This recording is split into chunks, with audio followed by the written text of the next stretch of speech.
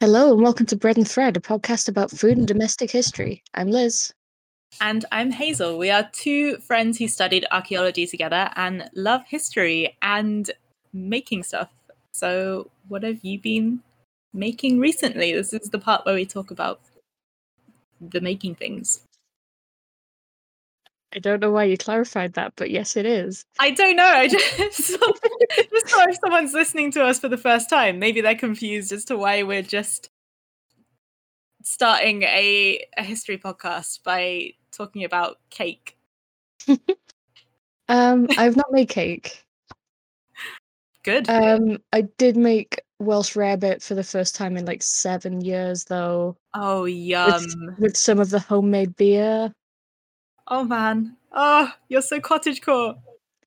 I'm gonna talk about Welsh rarebit in the local larder, but this one was very good. Oh, that sounds amazing. Like, if the beer portion is bitter, it like contrasts really well with like the sort of sweet sharpness of cheese, and it's very good. You sound like you're having like a transcendent experience. I haven't had it for 7 years. That is Food fair of my enough. father's. Dish of my people. I mean, literally, my father's father. What have you been up to? I just kind of working on different projects, really reading up a lot about dyes and things, because I'd quite like to get into doing that. I've been processing the sheep's fleece that I have in a giant bag in my room, so that's finally getting done. I've been doing a lot of carding and spinning. Nice. So yeah, it's only been like a year, but I'm finally getting to it. I hope I have enough. Yeah. Yeah, there's a fair amount happening right now. So hopefully I'll have enough for the coat that I wanted to make. Yeah. So just kind of continuing with a few long-term projects, really. I haven't dipped into anything new. I did make chocolate and lime cupcakes, and they were delicious. Chocolate and lime is... It's underrated as a combination, I think. Great flavor combination, right? Because I feel like lime is a very strong flavor, and the chocolate kind of tempers it. Yeah, the old-fashioned sweet shop near us does chocolate limes, which are kind of like like chocolate eclairs, where it's like chocolate and then the toffee outside. Yeah. It's like that, but instead of toffee, it's like a lime boiled sweet. Oh man. That sounds like a time. It's very good. Yeah, lime is tasty. So, I did actually I wanted to get you to guess my topic for today's episode. I just thought it would be fun. So I'm going to give you some clues. This episode is going to be about a color. It is going to be about arguably the most expensive color in history.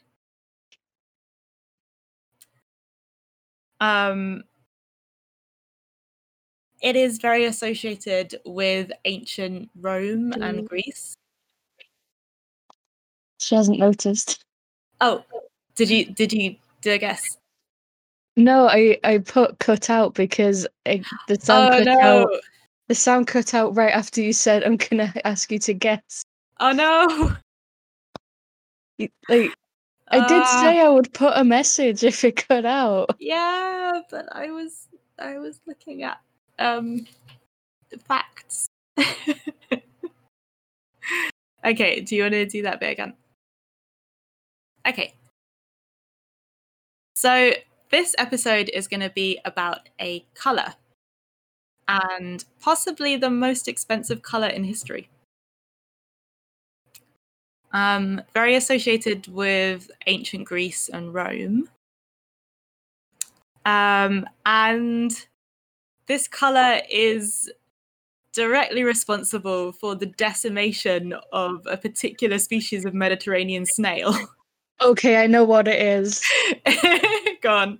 It's my favorite color. Really? Have you not seen my hair in the past like 5 years? Oh, I mean, yeah, definitely. But okay, so go tell the peeps. Is it indigo? It's actually not indigo. It is Tyrian purple. Oh, Which I feel is probably what you were thinking of. I knew it was a purple. Yeah. Yeah. So I guess you can get similar colors to indigo, but this one, there is a particular It's like reason. a deep, rich purple. Yeah. Like there is a reason why this color was so expensive. So that, like basically you could only afford it if you are royalty. Mhm. And that is because of the way it was made, because of the material it comes from, and also because it is a very particular shade of purple. So I think it's probably fairly generally known that purple is like an imperial color. Yeah, like ancient Roman sumptuary laws. Yeah. Like purple being restricted to like imperial use, or to officials like being able to have strips of purple on their robes. So I feel like a lot of people would think of ancient Rome and like Roman emperors when they're thinking of the color purple. But actually, there's kind of a reason why this purple in particular, like Tyrian or Imperial purple, was the Imperial one. So I've been doing quite a lot of reading up on natural dyes over the past few weeks. And turns out there are a few plants that you can get purple from.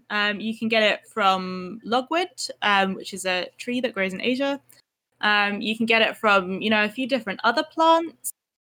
But in Europe, the trade routes for these kind of dyes hadn't really been established yet. So, like, we didn't really know about them. Plus, the other dyes, so you can use berries like elderberries or blackberries or, other kinds of things to get a purple. But the thing about Tyrian purple is it's a lot more color fast and light fast. Like it doesn't fade with age. In fact, it apparently gets even richer and brighter. Okay. Yeah, so that's why it was so prized. Like it was this really deep color. It's actually kind of more of a deep magenta color than it's a very red purple. Yeah. So you can get some of the other kind of blue tone purples from mixing other dyes as well, or from over dyeing. But you cannot get this dark red purple color from anything else. And you can't get a purple this color and light fast as well. Think of the color of like super synthetic, like grape flavored stuff. Yeah, actually, it's Ribena color. Oh no, what am I thinking of? That like Vimto. Hey. Yeah, I would say Vimto's more the blue purple end. Okay. Like it's very hard to think of something natural that's that exact purple, and I suppose that's kind of the point. Yeah. Well, yeah, I probably go with more Ribena actually. I feel like that's Ribena's a little bit more fake looking. No shade to Ribena. I love that stuff. But also like I do think the closest is like the packaging of something like grape flavored is the color of Tyrian purple. So as we're establishing, it's a really hard to pin down color, which is why this specific shade was so prized, right? And it's called Tyrian purple because one of the centers of manufacture was the city of Tyre. I think it's pronounced Tyre. Is that Tyr? Tyre. Oh, like a tire. Yeah, like Tyre. Which is in modern day Lebanon, which at the time was Phoenicia.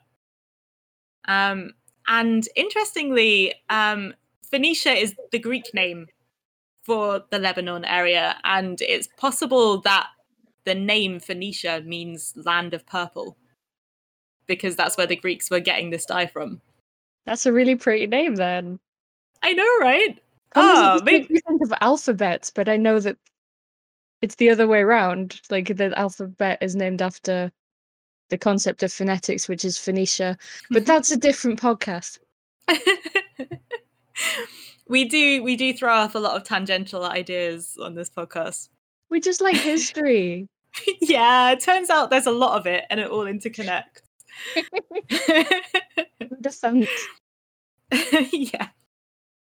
So Phoenicia was the center of this purple dye industry in the ancient world, and they kind of had outposts across North Africa where this was being produced as well.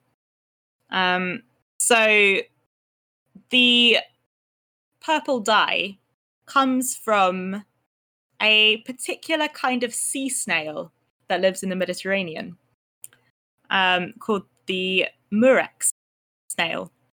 And there are at least 3 species of this snail that all produce various different shades, kind of from magenta to like a dark purple, and also to like a red. One of them is like Tyrian red. Interesting. Which was also super expensive. Yeah, so this was highly prized in the ancient world. Charlemagne was buried in a shroud made from Tyrian purple. Of course he was. Of course. On ground for Charlie. Charlie. So, although that was in the 9th century, I believe, so kind of somewhat after ancient Greece and Rome, the manufacture of this dye goes back to probably before 1000 BC. What we have found as the evidence of this is like a lot of the crushed snail shells along the coastal areas of the Mediterranean. But the earliest evidence we have for the actual dye itself on material was actually discovered this year, which is impressive because it's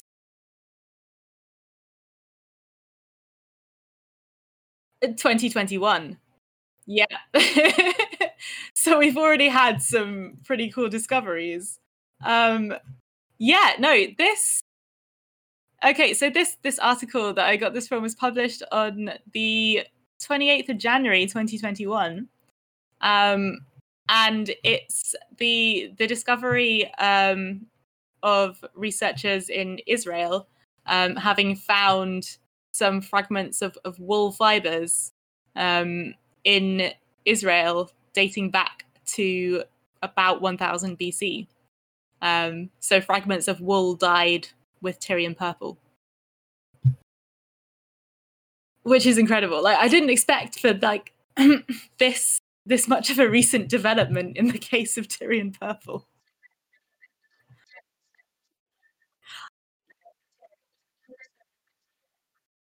Wow. I know. And wait, as in this year, do you mean like there's this a year right picture now, or do you mean of 2020? The Wow. tiny amount of wool that they found. And I believe this is like the actual wool they found, and it's still purple. It's still like recognizably purple. Like it's incredible.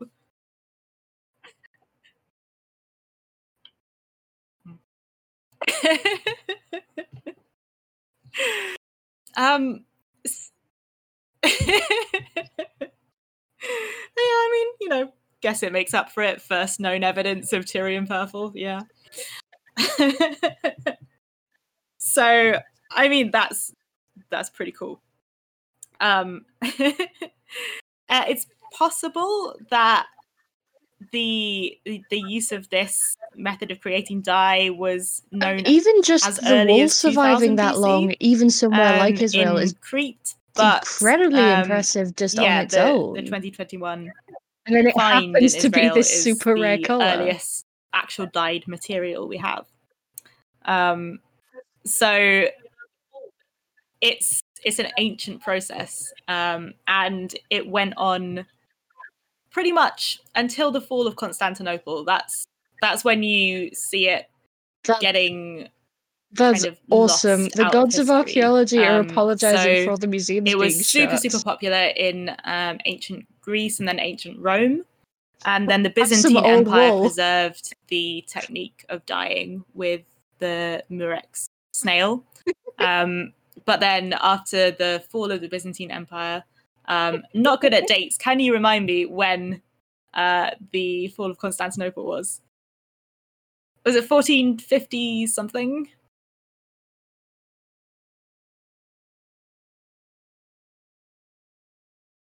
Yes, that's what I was thinking. Oh, I'm so good. I'm now going to proceed to be a proper history podcast person and just say that date as if I knew it from the start. So, with the fall of Constantinople in 1453, no one really had the money or could be bothered to continue making Tyrian purple, and that is because as well as it being a horrifically expensive dye, and as we were saying, so expensive that you could only afford it if you were insanely wealthy, basically imperial. That being because you needed so many of these snails to make the dye. The dye comes from 1453, a gland, I believe, within the shellfish. And so you have to catch thousands of these shellfish, and then you have to extract the dye. Now, there are two ways you can do this. The first way, which is not the way they did it in ancient Greece and Rome most of the time, is a much kinder way. So the first way is that you basically annoy them into giving up the dye.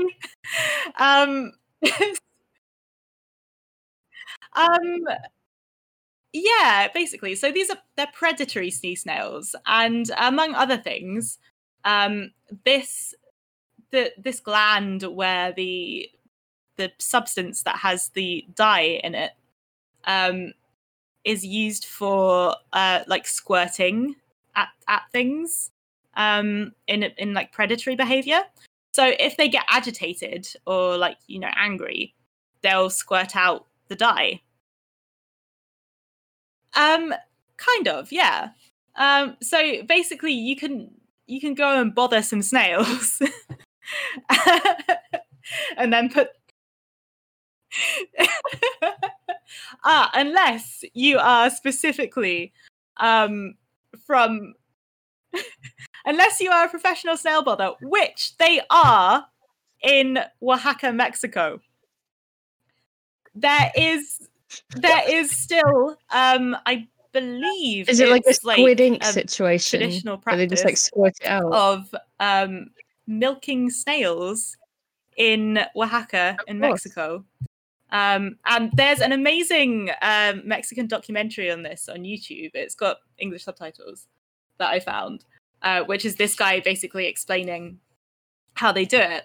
And they go out onto the rocks and they find these snails, and it's a different species of snail, so it's not the same one that's in the Mediterranean, but it's a different species, but it still has the purple dye.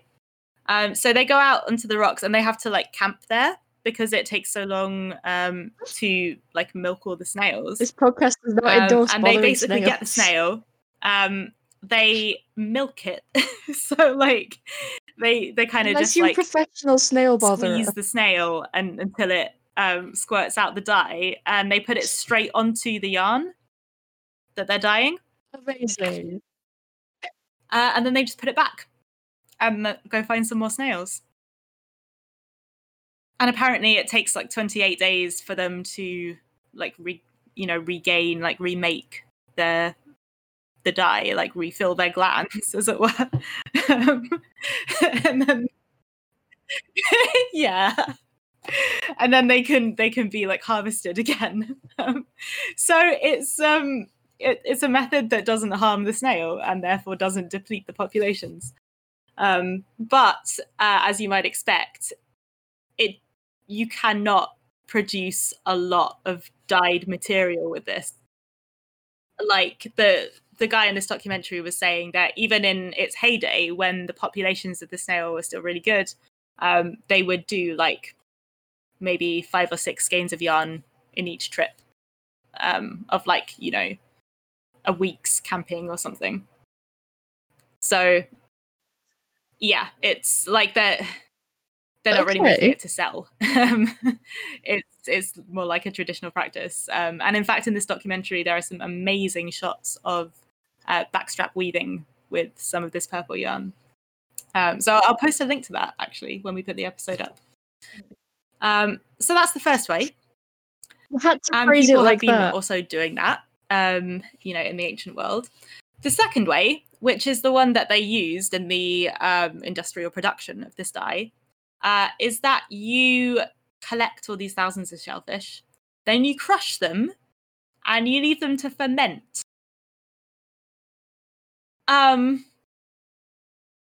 Yeah. Apparently, it smells atrocious, like awful.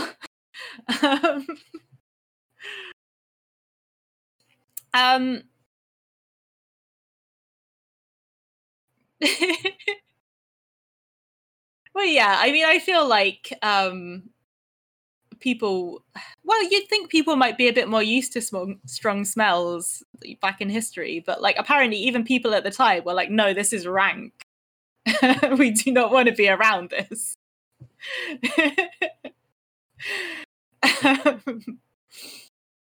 Yeah. So the way that Pliny the Elder describes it, I said it right. I remembered.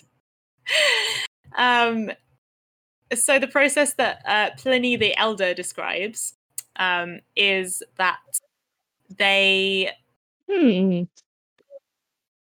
Less nice.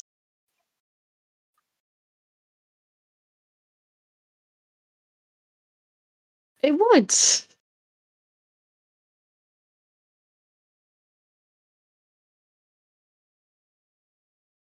I guess they were already making garum. It's like, what's one more barrel of fermenting fish?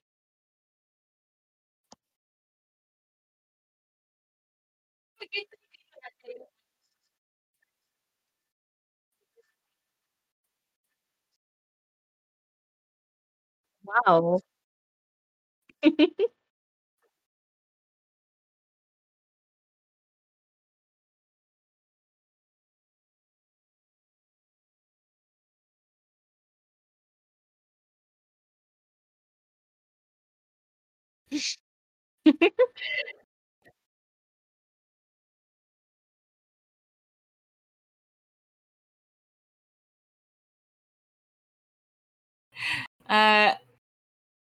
Yeah, so they like crush the shells and then they take the vein. There's like they find the gland that has the dye and they extract it and then they like salt it, leave it to steep, boil it, and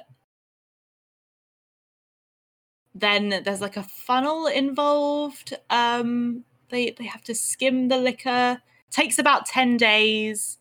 And then you can dye it. that's the process that he describes. Okay. Yeah.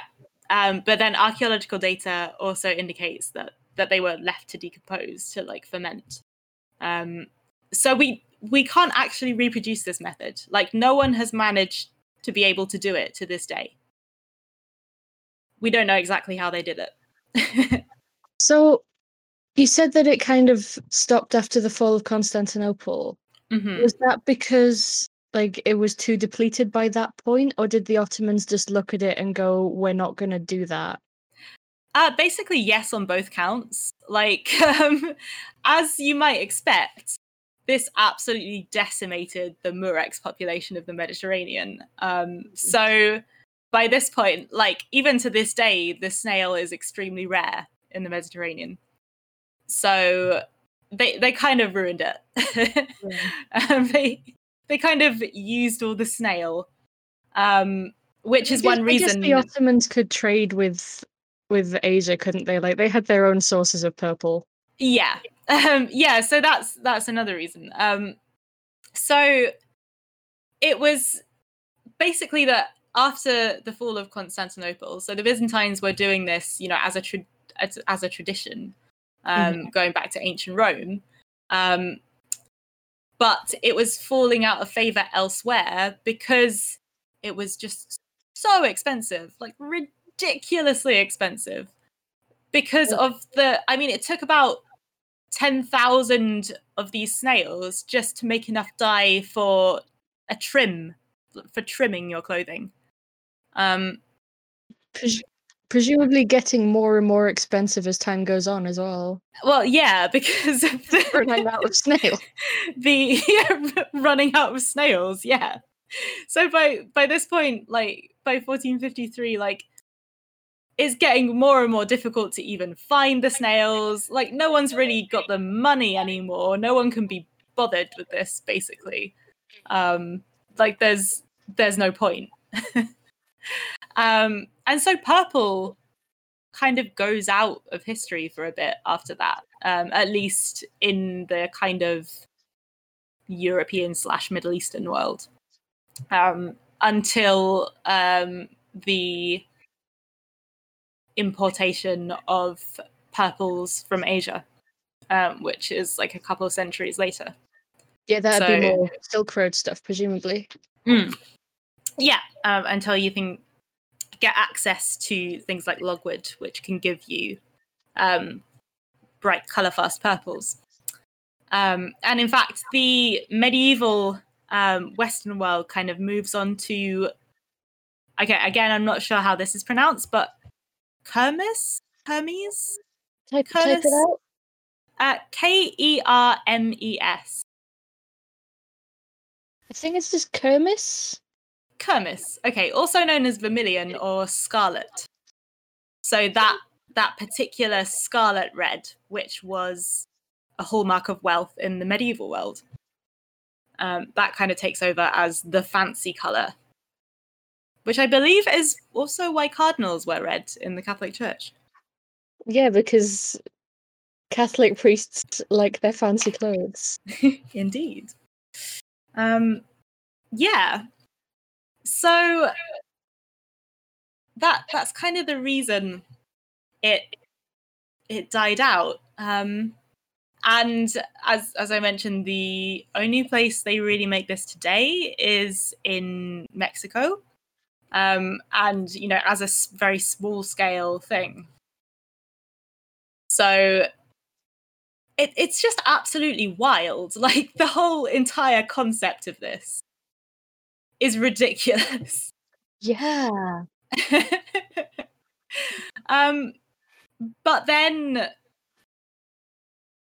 you know, it's just interesting that it really is a completely unreproducible shade. Like, it's the only way you can get this particular color. So I guess it makes sense that people would do this, but yeah. I mean, we know they were doing it in these massive quantities because we found the remains of the industry, like the discarded shells. Which, so for example, at Sidon, which is another Phoenician city, there's just the quantity of discarded shells created a mountain like 40 meters high. Like wow. This dye was worth more than its weight in gold. That's a legitimate hill. Yeah. Like that's the scale of this industry. Like it was big. So even though this was a luxury good and there was very little of it around, it required this massive industry to sustain it. So, you know, that like when you don't have emperors with massive amounts of personal wealth as well as like a lot of taxpayers' money, like no one can afford this anymore.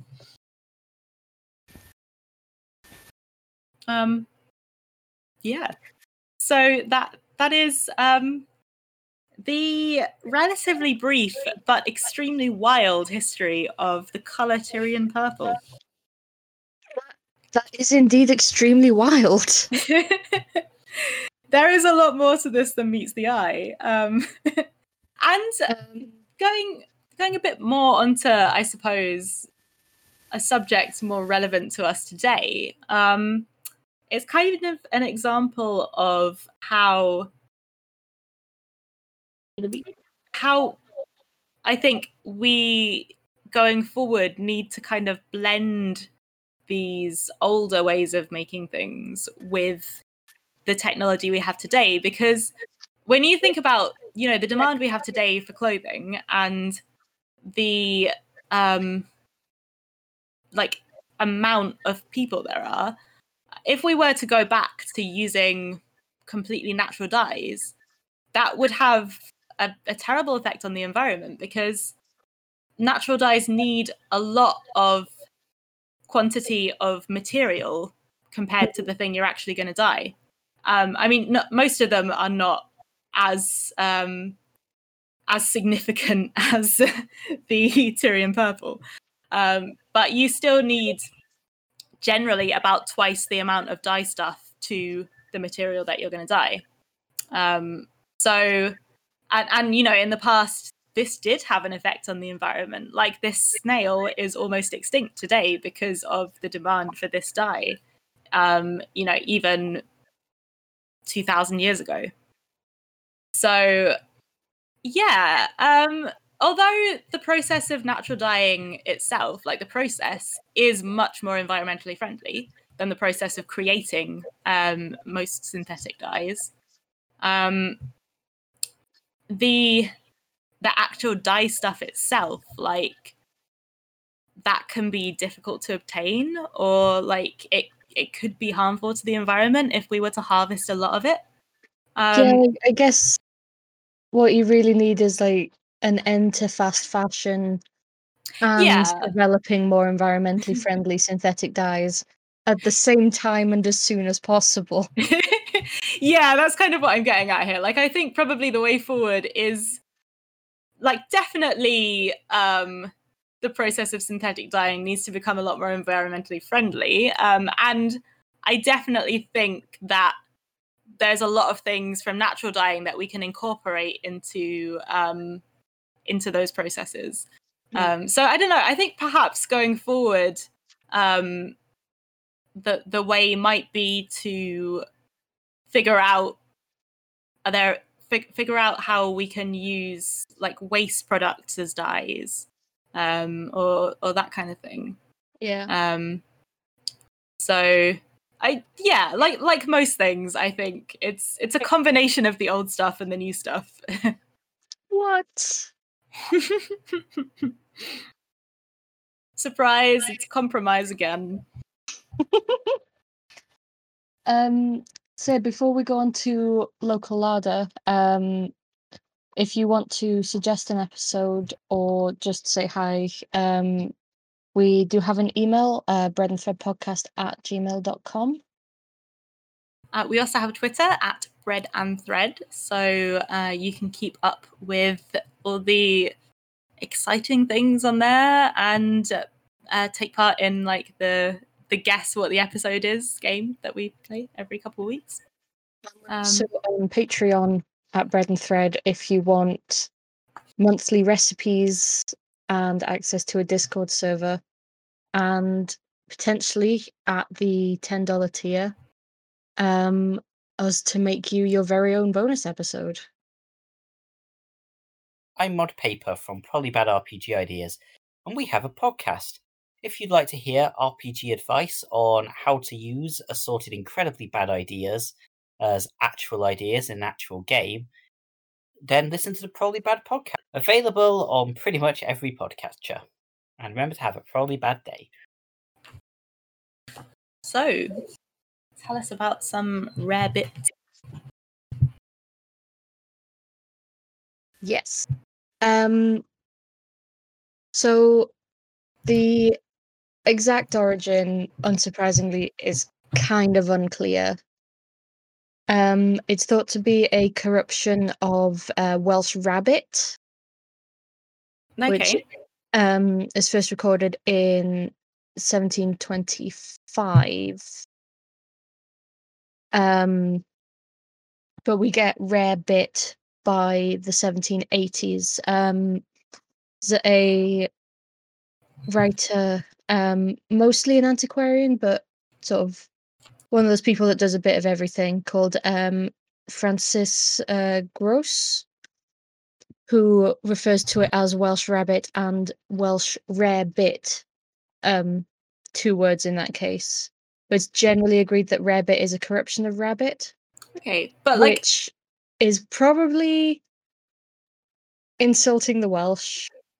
Okay, I was gonna say because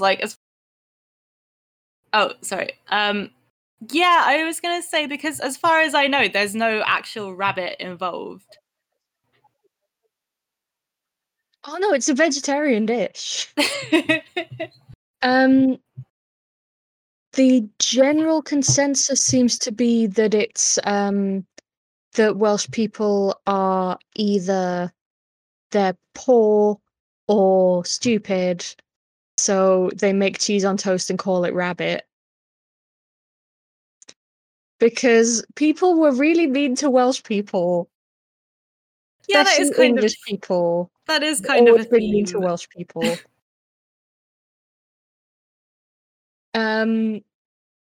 So Welsh rabbit itself is generally leeks, cheese, beer, mustard, melt it all together and pour it over toast. And it is delicious. Yeah, there's no way to go wrong with that. Top tip, actually, there's a Welsh cheese called Aveni, which is Y space FENNI, which has ale and mustard already in it. So if you want to make a rarebit just really, really easily, get that. Oh, I've had that actually. We got some on my birthday and it is amazing. Would recommend. Go get yourself some. It's delicious. Yeah. But the dish itself probably developed from a much earlier thing. We don't know how early, but probably medieval, called caws pobi, which is Welsh for baked cheese, where you put the cheese up near the fire and the top of it melts and you scoop that off and put it on bread that you've also toasted over the fire with a toasting fork. Oh, wow. It's like extreme cheese toast. It's almost like a Welsh fondue. Oh, man. That's amazing.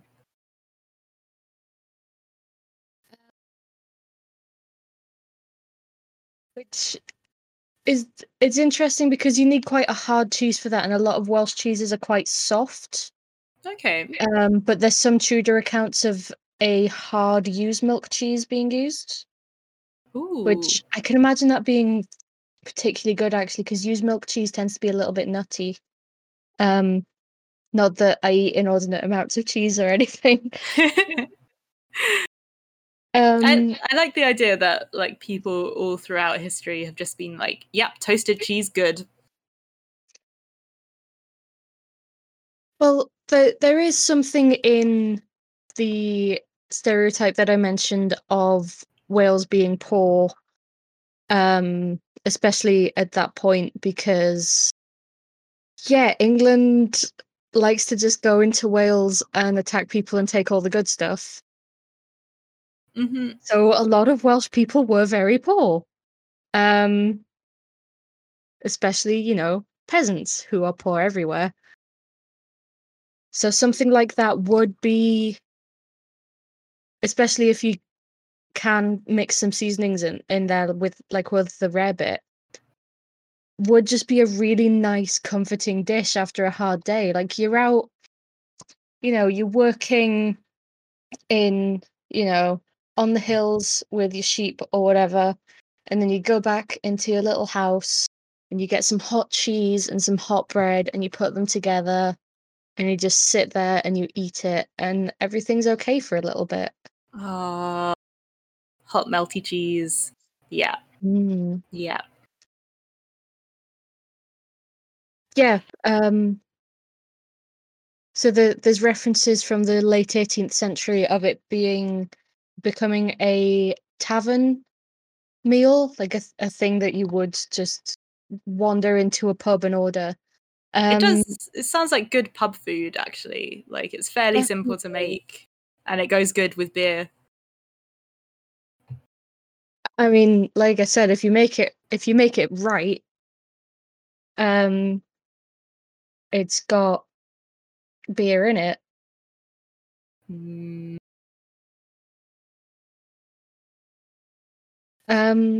So interestingly, it gets referred to at various points and in various places as English, Irish, or Scotch rabbit, as well as Welsh. But the referring to it as Welsh seems to come first. Okay. There is also a variation called buck rarebit or golden buck, which is when it's served with an egg. That's interesting. Which just sounds like a really good breakfast. Yeah, and apparently you can get in some places, especially places in the US with a large Welsh background. So places like Appalachia and parts of Pennsylvania that have a lot of Welsh ancestry. Mm-hmm. You can get rarebit sauce or rabbit sauce on a hamburger in some places. Oh, wow. Wow, that is a whole new dimension. I feel like that would be quite good. Yeah, because the problem with like queso, like the American cheese sauce, I think is that it's very like it doesn't have a lot of depth of flavor to it. Okay. You know, the sort of the bright yellow Tex-Mex cheese sauce. I think I know what you mean. I don't think I've ever had it, but like I watch movies. Yeah. But I think I think having it with rarebit would be really good, and I'm gonna have to try that at some point. Mm. So yeah, there's not a lot of information about Welsh rarebit. That's basically all of the information that I could find about it. Apart from that it is mentioned in it's mentioned in a Tudor era joke book. Um,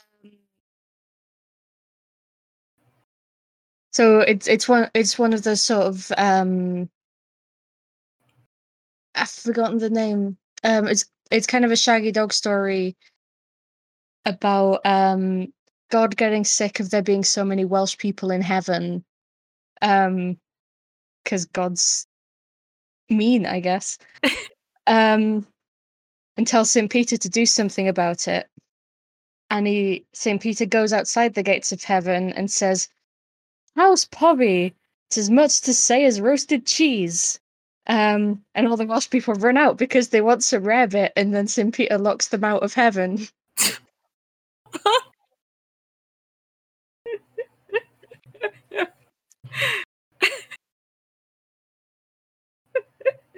So there's that. Okay. Well, I think I'd pick rarebit over heaven, to be honest. I mean, it's basically the same thing, right? Yeah, it really is, though. That is pretty much all of the information that I could find about Welsh rarebit. That is fantastic. I love the rarebit burger idea. Oh. So yeah, thank you for listening, and we'll be back next time. I think I will do sumptuary laws next, since I brought them up, and now I realise that a lot of people probably don't know what that is. That is a great idea. I feel like we'll have a good segue for once. Yeah. The segue will be listen to the last one and then this one. So yeah, we will be back in a couple of weeks and I will tell you all about sumptuary laws. Goodbye.